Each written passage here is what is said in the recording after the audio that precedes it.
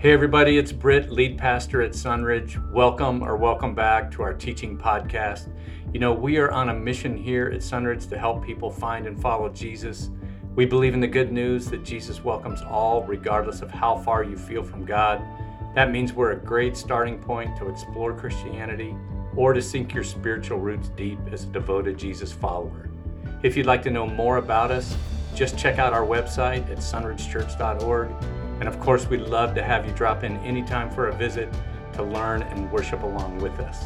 And now, here's our teaching for this week. Good morning, Sunridge.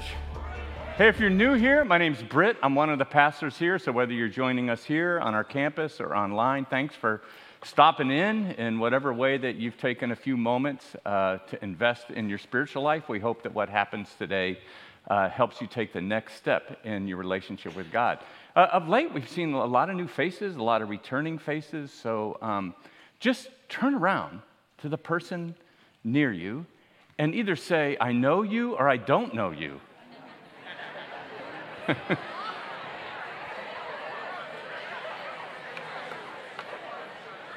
All right.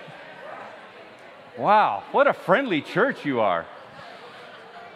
Or are you just going to keep talking so that I don't talk? Yeah, okay. All right.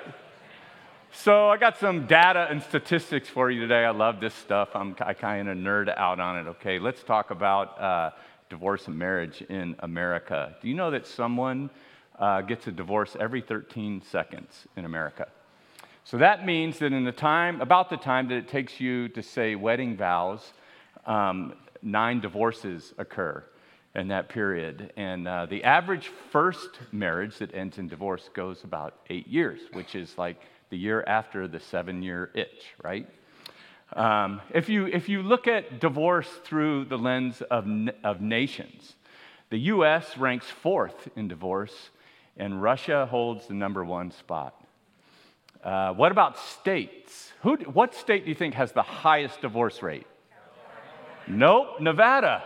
Nevada has the highest divorce rate, and Iowa has the lowest. I know, something to think about. What if you compared it generationally? Millennials actually have one of the lowest rates of divorce, while boomers have the highest. Now, I know what you're thinking. I right away tried to figure out this data. It's because they haven't been married that long, but that's not what the data said. So the boomer generation is more likely to have an extramarital affair than younger generations as well. Interesting. What about if you looked at divorce through vocation, like what people do for a job? The professions with the highest divorce rate: dancers, bartenders, and massage therapists. Okay. Professions with the lowest divorce rate: farmers, podiatrists, clergy. I made the podium. I'm on the podium. Optometrists, and agricultural engineers. If you're single and ready to mingle, I don't know, you should be. What about if you looked at divorce through the calendar? The top divorce month is January, which is right after spending time with family at Christmas. I don't know. What about if you look at it through politics, a political lens? Do you know that conservatives are the least likely divorce, 28%, compared to liberals at 37%? But don't get too proud, conservatives. If you live in a red state, you are 27% more likely to get divorced than if you live in a blue state. What about sexual ethic? How does that affect marriage? The more sexual partners that you've had prior to marriage, the data shows, the more likely you are to get a divorce. And 60% of cohabitating couples will marry, but living together prior to marriage increases your chance of divorce by 40%. In a recent study, pornography addiction was cited as a contributing factor of 56% of divorces. What if we look at it through the religious lens? Being religious in and of itself nominally really doesn't make a difference in your divorce rate.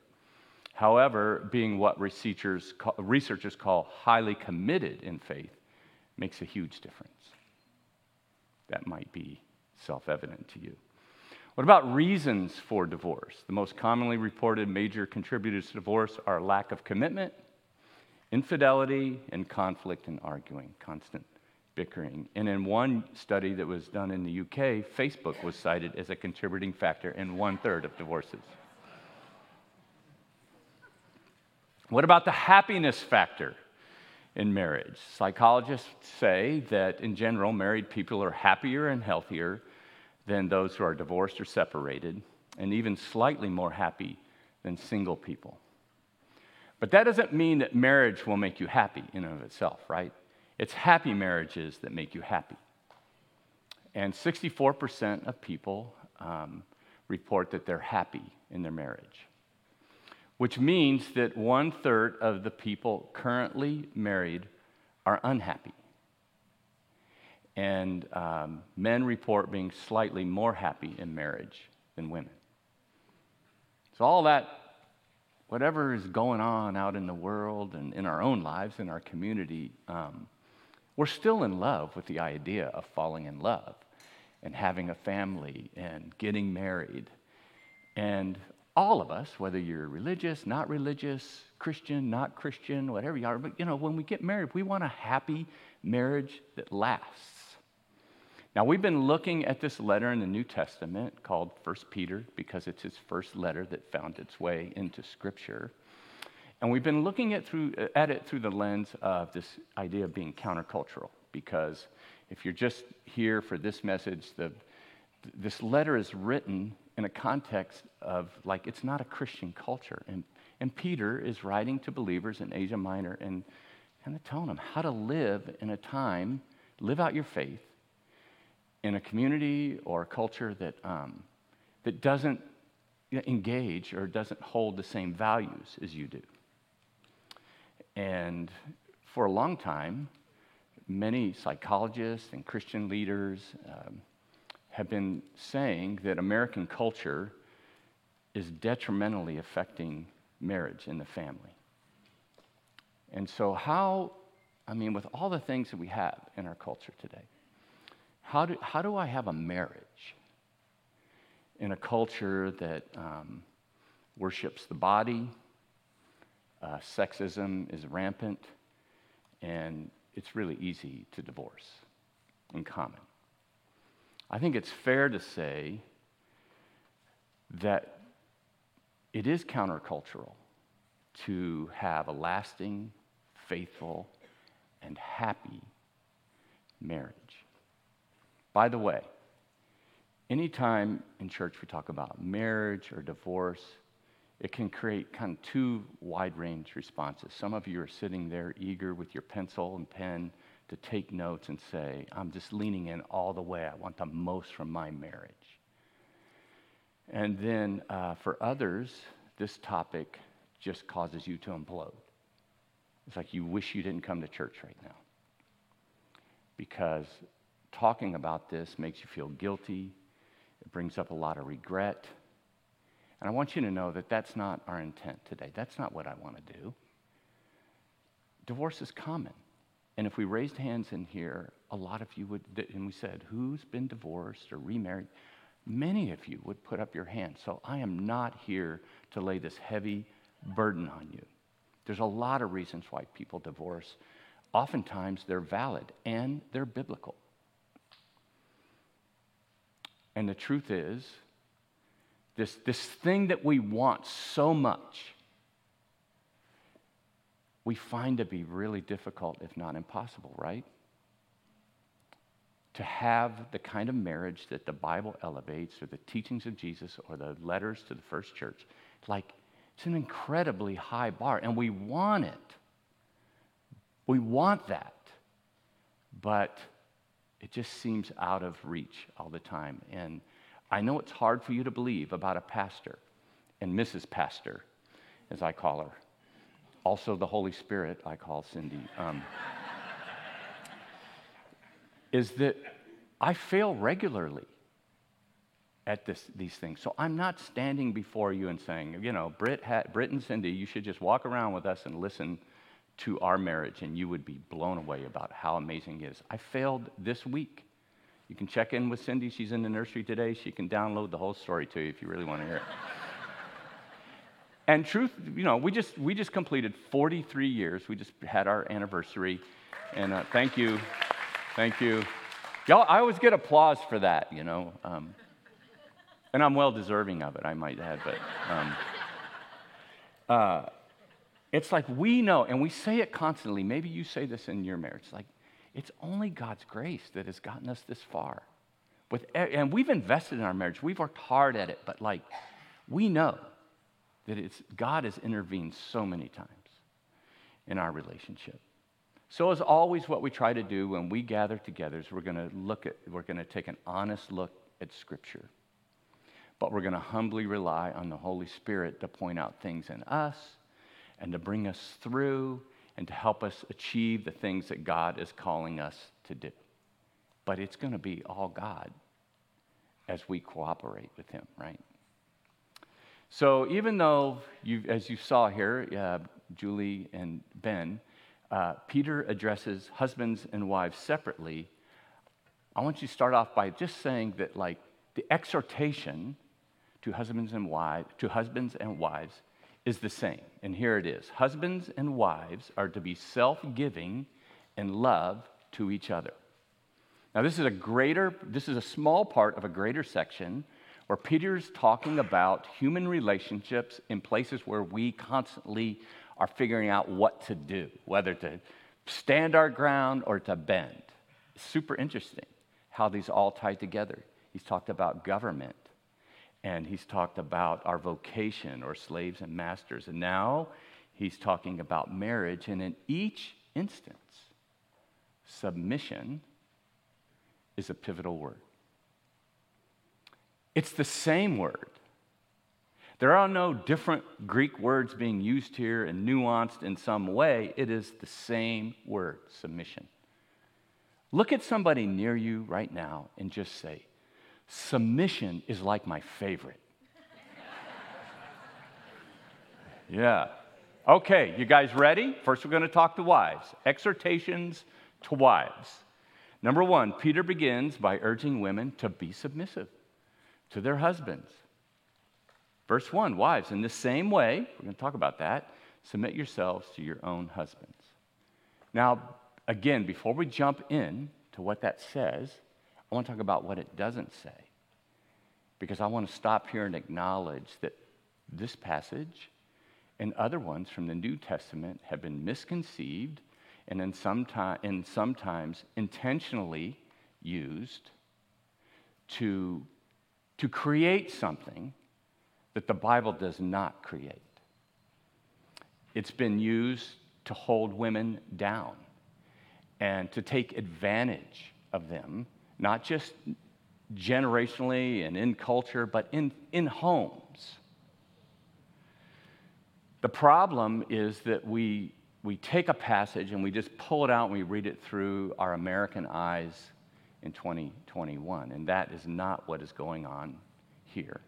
And so this passage is not subjugating women to a lesser role, nor creating a marriage that looks nothing like the biblical marriage that God has designed. Context, we say here all the time, is everything. Context is everything. So what was it like for a woman in the ancient world? We've talked about this, a lot here. You should check out our series, Half the Church, where we talked about women's roles in the church and everything. It's like you have to take the Scripture in context to who it's written to and what their situation is and where. And so Peter's really addressing two kinds of women in the church. Women that came out of the Greco-Roman world, that culture, and then others that have a Jewish heritage. Now, Jewish women were respected and cared for according to the tradition of Judaism, but they were treated as inferior. A Jewish woman's life wasn't terrible, but they lived under a patriarchy where they were not empowered. They were limited to functions in the home, to their choice of relationships. They were very limited in education and in pursuit of things that they wanted in life or business or anything. And they were limited in their freedom. They couldn't travel like a man could. And then women, on the other hand, in the Greco-Roman world, kind of lived in two different worlds. If you lived in the region of Athens, Greece, your life as a woman was very much like a woman that came out of the Jewish tradition. But if you're in this region where Peter is writing to, in Asia Minor, you are a lot more autonomous. Women in Asia Minor owned businesses, they could vote, they held public office, they owned property, they had leverage in a divorce, and they had prominent roles in pagan religion, so they were religious leaders, and they were a lot more likely to be encouraged to be educated. So they are a lot freer than their Jewish counterparts, but it was still a patriarchal society where men held all the power and were seeing that they kept that power. But even in that context, Peter says, wives, submit, batasso, to your husbands. And he says, in the same way. Did you catch that? So the theme that he's been talking about, in the same way that a citizen submits to governmental authority, and in the same way in vocation you submit to your boss, or in that same way you're to submit. Which that nuances it, right? Because it doesn't mean that you bow down to those people and do everything they say. That's what we've been talking about. So then submission in marriage is to voluntarily yield your rights or your will to someone else's wishes or advice as an expression of love for that person. That's what biblical submission is looking like as we go through Peter's first letter. I've caught myself, and people around me are helping me with this. Do you ever use the language, I have to, and then somebody says to you, you mean you get to? Somebody that you might think is also the Holy Spirit in your life? So like, you get to. And that's the idea here. This is the opposite of asserting ourselves and demanding that we get our way every time. But here's another thing about this submission. Submission is not a unique virtue imposed on wives. It's a Christian virtue. Submission is a Christian virtue. Remember, Jesus said in Matthew 20 that he came not to be served, but to serve and to give his life. And in Philippians, Paul writes that in humility, we're to value others above ourselves. So wives and husbands, when we talk about submission, to do this for one another is to be Christian. So if you're married right now and you happen to be sitting next to your spouse, like look at them and say, let's live like Christians. Oh, you guys were weak on that. You'd rather meet new people around you, which is like a whole... Okay. Second thing Peter says to women or to wives is you're to exemplify inner beauty. You see that in verse 3. Your beauty should not come from outward adornment, such as elaborate hairstyles and wearing of gold jewelry or fine clothes. You've heard the saying, beautiful on the inside and the out. That's what this is. Peter's saying it's the inside that matters. It's not a prohibition to wear jewelry or makeup or take care of yourself and work out. It's setting up a contrast, though, that strangely is still pertinent, isn't it? Peter says that wives, you're to emphasize a gentle and quiet spirit, which is to be not demanding or quarrelsome. And then he says, and that's what's so worthy, that's what's so valuable in God's sight. And that's in contrast, and this is the countercultural part, your beauty should not come from outward adornment. You've heard the saying that clothing makes the man. It also makes the woman. Because in the first century, you truly were what you wore. I mean, it wasn't like a thing that was like improper. It was the proper thing to dress a certain way is representative of your station of life in society. So, and like when it came to clothing, it was improper for you to dress out of class. You could use your hairstyle to signify your wealth. And of course, jewelry, you could adorn yourself with jewels, and then that would just further demonstrate your wealth. And some women would wear their wealth in their hair. So like this is all tied together. Their hair would have jewels to show how rich they were. Way back in the day, when I was a high school pastor in Huntington Beach, we were part of this kind of like a supper club kind of thing, and there was wide ranges of ages, and like there was one couple, they were older than us, and but they were super wealthy. I don't know how we got in their group. They must have felt sorry for the high school pastor, and this couple was so kind to us. So she turned 50.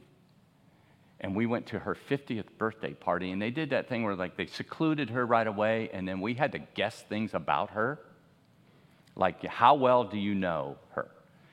And one of the questions was, how many diamonds is she wearing right now? And I texted Cindy this morning because like I was thinking, the number 80 sticks in my head. And Cindy said, that sounds like a pastor story to me. But literally, I've been thinking 80, so I don't know how many it was. Cindy actually texted me and said, if it had been 4, it would have seemed like a lot to us at that time. She was loaded with diamonds, and not little ones, like big old diamonds, I don't know how her ears held those things up. It just kind of made her lean forward. There's nothing wrong with that. Like I said, they were like super generous people. But like that's not the thing that's important in the end. That's what Peter's saying. Your beauty should not come from outward adornment. And not much has changed in 20 centuries. Right? We have an incredible obsession. And I don't know, you could prove me wrong on this, send me your emails, fact check it, but it seems like for women it's an extra big problem. That the culture has put so much pressure on you for how you look. And researchers say that 91% of women are unhappy with their bodies. And that stat remains consistent through age, race, and economic status. So there's like this vicious circle of false value that is also part of the culture. And one of the things that Peter's helping us do is push the culture back from what is biblical and faithful and honest truth. That pressure is incredibly detrimental. It leads to all kinds of psychological damage. People resort to all kinds of unhelpful practices like ridiculous dieting or eating disorders, over-exercising, and in many cases, subjecting ourselves to unhealthy habits or procedures in order to look healthy, and a lot of us just overspend to impress other people.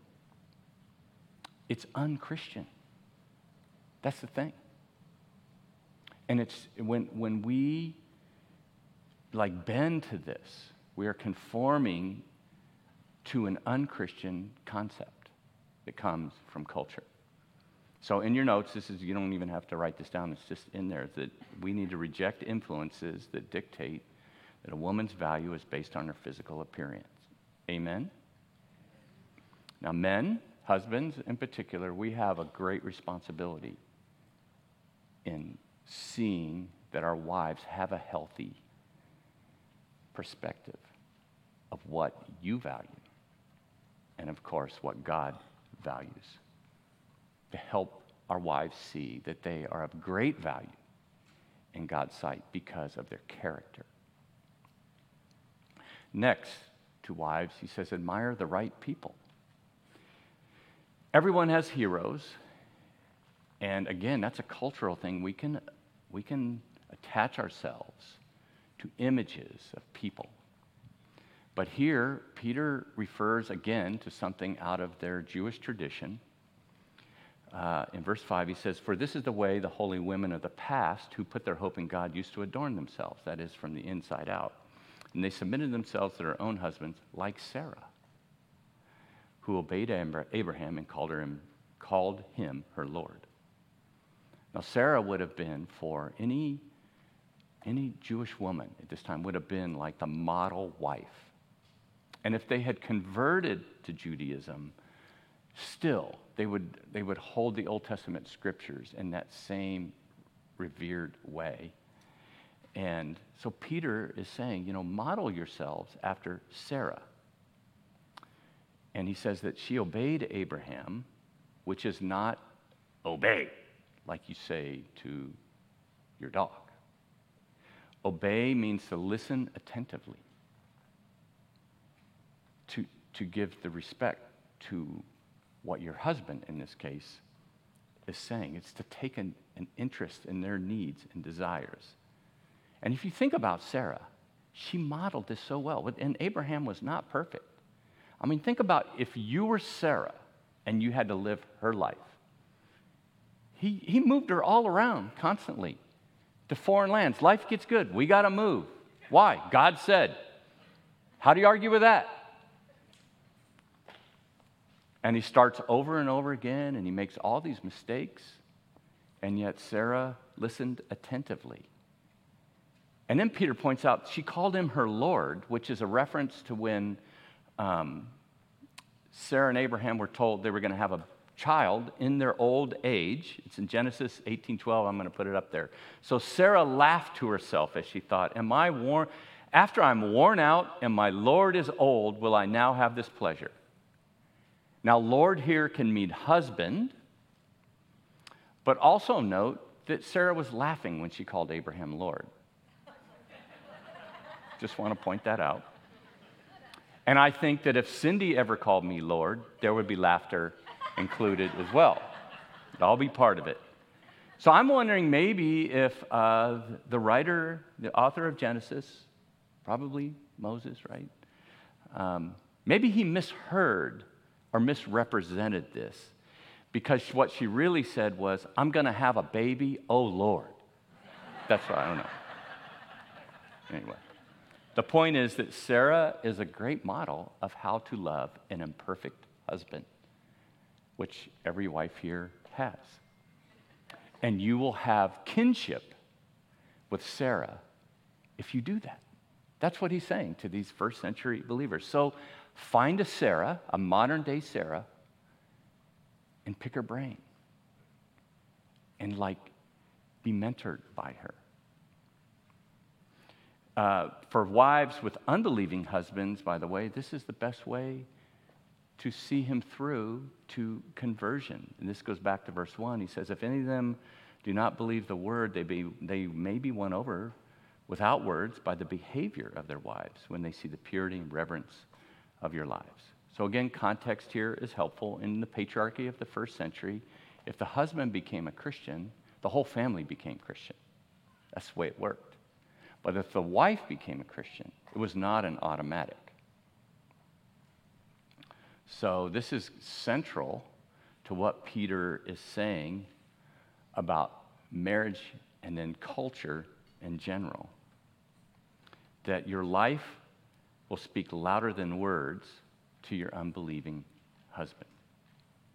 And there's a common theme here that's running through what Peter says, and it's this, that conversion is the result of gentle persuasion.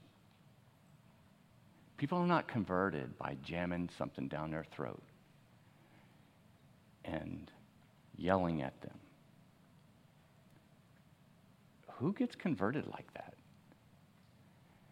We're all gently persuaded. We're on a continuum that moves us through faith. And as we've been saying, that I think that this is the message of 1 Peter 2:12, which is the hinge verse in this letter.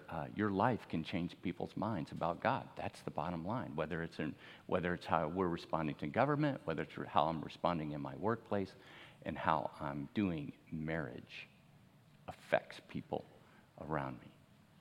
I wonder how many of you husbands that are here today would say, I was converted and I was greatly influenced in my conversion by my wife's faith. Look around. Look around. That's amazing, isn't it? How many of you would say that your wife is a major spiritual influence on you today? By the way, guys, this is your chance to raise your hand. Raise 2 hands. Thank you, Cal. I'm just trying to help a brother out here. So obviously, Scripture is concerned about marriage as a mutual relationship. It's not a one-way relationship, right? Which brings us to the most radical thing Peter says, maybe in the entire letter. To be compliant with Rome, that's no big news. To tell a slave in the first century or a household servant that you should do what your master says, that's not earth-shaking. Wives, that you should serve your husbands, it's a patriarchal culture. Of course we have to do that. But what we read in verse 7 is unheard of in the first century. And this is mind-blowing to them, even though we've just kind of like accepted it. So I want us to see it through this lens. Husbands, are you ready? Buckle up. Exhortations to husbands. Husbands, in the same way, be considerate as you live with your wives and treat them with respect as the weaker partner and as heirs with you of the gracious gift of life, so that nothing will hinder your prayers. Now, I kind of just point out that it's a mistake to think that because a woman gets 6 verses and the man only 1, that the man has less responsibility. Maybe it's because women are capable of so much more. Or maybe it's like, okay, guys, you got 1 thing. I think you can handle this. I don't know. Here's your simple plan. Peter's instructions for husbands are radical and countercultural. In the first century, the wife had the hardest role, but a Christian husband had the greatest responsibility. And it required a dramatic change in how he viewed the world and how he viewed his wife and his home, and kind of like the values and ethics that they engaged in that household. So basically, verses 1 through 6 are saying keep the social norms for a different reason, but verse 7 requires radical transformation. Do you notice that this verse to the husbands also starts with in the same way? In the same way as your wife, now in the same way as now you husbands in the same way. So this is not another category of responsibilities. This is a common thread, and here's a way to put it. This is what submission looks like on you, husbands. It puts them on level ground, and he is framing what servanthood, submission looks like for a husband in the first century. And the language is actually elevating wives to an equality. And the words that should be jumping off the page is to be considerate and respect, because that's unnecessary for a lesser. And even though culture has changed a lot in the last 2,000 years, let's take the intent and heart of what Peter says here, instructions to husbands, through the lens of that first century and how it would have just knocked them back on their heels. What does it mean for a husband to love his wife in a radical and transformative way? Number 1, Peter says, be a student of your wife. Be considerate. Literally, it means be knowing of your wife. Know her. And that is a radical thought to a first century man, because it's saying what she thinks matters. For a number of years, I worked with a guy in the fire department. Did I mention to you guys lately that I used to be a fireman? I've been slipping on that. So, there was a guy that, like, he was a single guy, typical, single fireman, big truck, all the toys, didn't have a mustache, but, and he would come in and talk about his escapades of how all these women that he conquers. He was a conqueror out there. And yet, he was, like, by then in his late 30s, and I don't know how many relationships he had. When he worked for me, I saw the longest relationship lasted a little over a year. And, like, one day he was just going on and on about it, and he's like, I just know women, yeah, I get women, da, da, da, da. And I said, dude, you don't know squat about women. And he's like, you're just an old married dude. I said, dude, all you've done is repeat kindergarten over and over and over again. I'm in the graduate program. I'm with this woman like over 30 years, and I'm still learning. And after 43 years, I can tell you honestly, I'm still scratching the surface on understanding Cindy. What makes her happy? What gives her security? What is she most afraid of? And honestly, sometimes her answers, I can't even wrap my head around it, because I'm not afraid of that. That's not my main goal. It's like, but what God says is know her, understand her. And I imagine that anybody that's married here has had conflict over this difference that husbands and wives have. Now, I'm going to let you in on a secret, husbands. Okay. One way to know her is to ask. Write that down. Ask. Ask her questions. And then another way is, like, after you asked, listen. I found that to be really helpful in, like, moving on, to the next class. And then after that, work on it. Put it into practice. Next, Peter says to treat your wife with the greatest esteem. The greatest esteem. You can tell a lot about how a person feels about you by the way they talk to you. And it was a few years ago. I walked into Starbucks. There's this young guy. I might have told this story. It's so good, I'll repeat it. And, like, look at me. I'm an old guy. And I walk up and he goes, hey, sport, what do you have? Sport. And in my mind, I'm thinking of all these responses, but I might have had a church shirt on. So I couldn't say them. And I just said, I'm good. How about you, youngster? It was so weird. And in the past, we've done these couples studies here at church, and we sit in a circle and, talk about marriage, and even over time in our home groups, life groups, like, you can watch couples interact with each other. And you see whether there's respect or not, don't you? You see it. In the first century, treating your wife with this kind of respect is a radical concept. It's to totally go against the flow. Hey, why are you doing that? You don't have to do that. It's completely countercultural, because respect is something that we do for those that we value. And in that culture, your wife was someone that virtually you owned, and so you weren't called on to value her.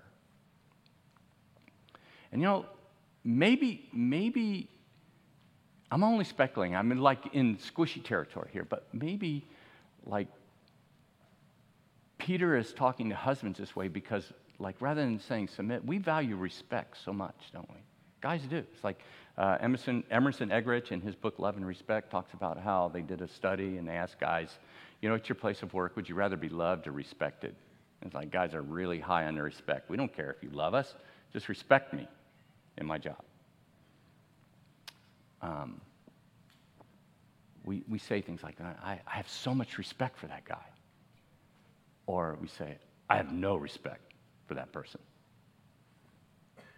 And the way Peter's writing this, he's saying to husbands, this is how you show submission to your wife in the same way. You respect her. In the first century, respect is something that you give only to those who are in authority over you. Remember, the word submit means to arrange yourself under, to place yourself under. In other places, Scripture says respect or honor your parents. Same word. So, and this is the super interesting part, why you should do this. And it's another way that we have misinterpreted Scripture. Treat her with respect as the weaker partner. And this is the next thing. Use your power to elevate your wife. That's what he's saying. The weaker partner here is not intellectual, spiritual, emotional. It's physical weakness. Your wife is physically weaker than you. And in the world, physical strength has evolved and spread beyond being able to win an arm wrestling contest. This is a physiological difference that has sociological implications. Because in the ancient world, physical strength translated into power. And power was to be held over. And men were physically stronger, so they had all the power. And what does the world do with power? Jesus said, you know that those who have power over you hold it over you. They exercise, they oppress you with that power, and they use it for their own gain. So this is another radical statement in this one statement by Peter, in this one verse. Treat your wives with respect and honor because you have power.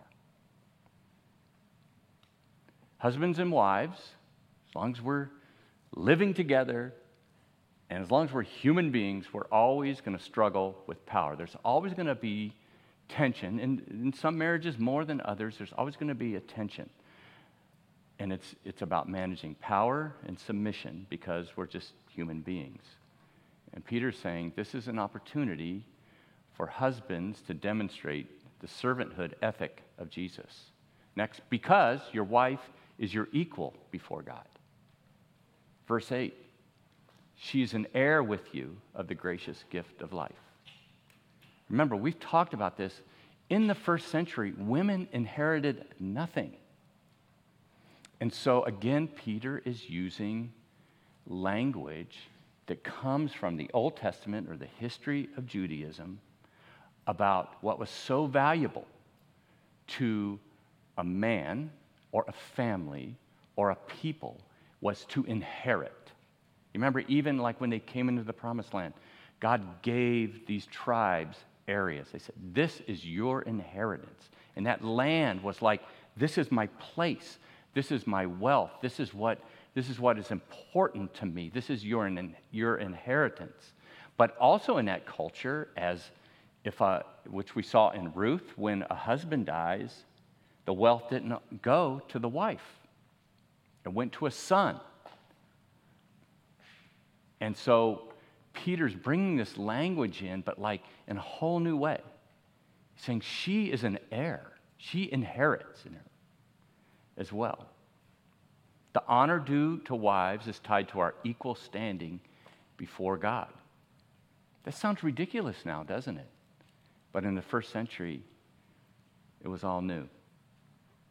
And there's a footnote here in verse 7 that says, so that nothing will hinder your prayers. To hinder means to interrupt, and scholars have, debated this since it was written, is there like a block if I'm fighting with my wife? Do my prayers not get through to God?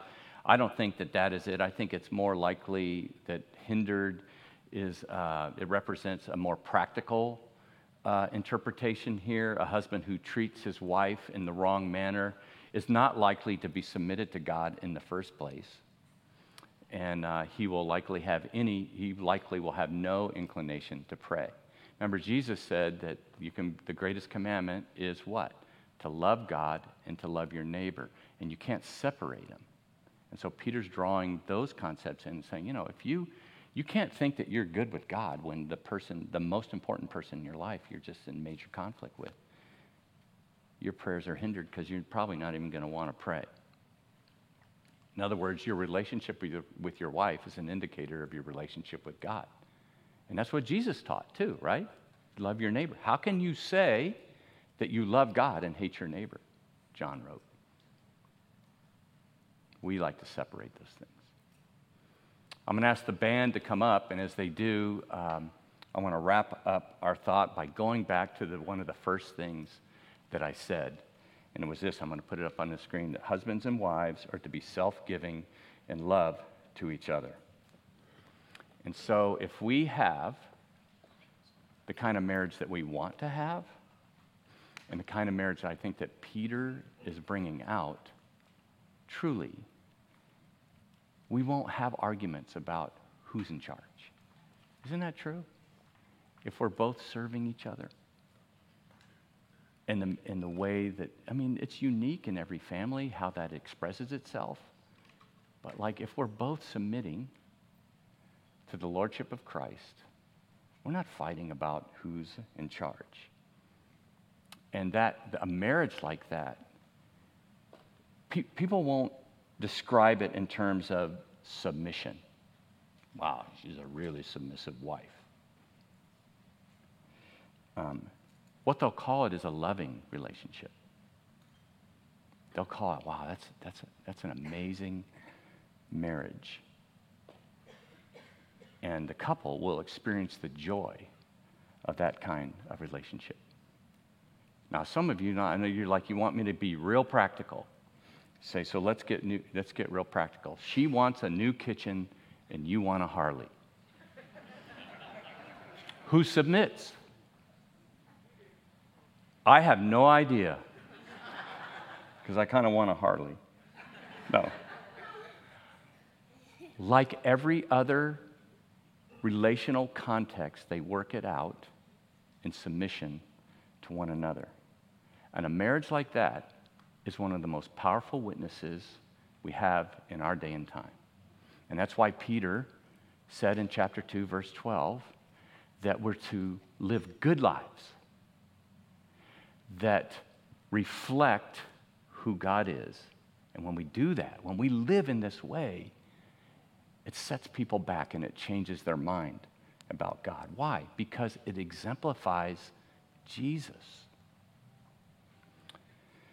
In Philippians 2, Paul wrote this, Jesus did not consider equality with God to be something to be used to his own advantage. Rather, he made himself nothing by taking the very nature of a servant, being made in human likeness, and being found in appearance as a man. He humbled himself by becoming obedient to death, even death on a cross. So why did Jesus do that? He did it because he wanted to demonstrate the love of God to humanity. He wanted you to know that whoever you are, wherever you came from, he loves you. He wanted you to know that God also loves that person next to you. And he wanted you to know that God loves your neighbor. Whatever sign they put in their front yard the last few months, however they treat you, he wanted us to know that he loves us. And that demonstration of his love was giving up what he had for the sake of you and me. I can't think of a better way to celebrate that than communion, because that is the picture, right? As Jesus gathered with the 12 in the upper room, and he passed the bread and the wine, what did he say? He broke the bread and he said, "This This bread is my body broken for you. And he passed the cup and he said, this wine is the new covenant of my blood which is shed for you. What he said is, I lay down my life for you. So as we take communion this morning, if you don't have one of these, you can raise your hand. Our ushers are kind of wandering around right now. So there's a hand up here. Anybody else? Don't be shy. We want to do this all together. And right here. Hands all over the building.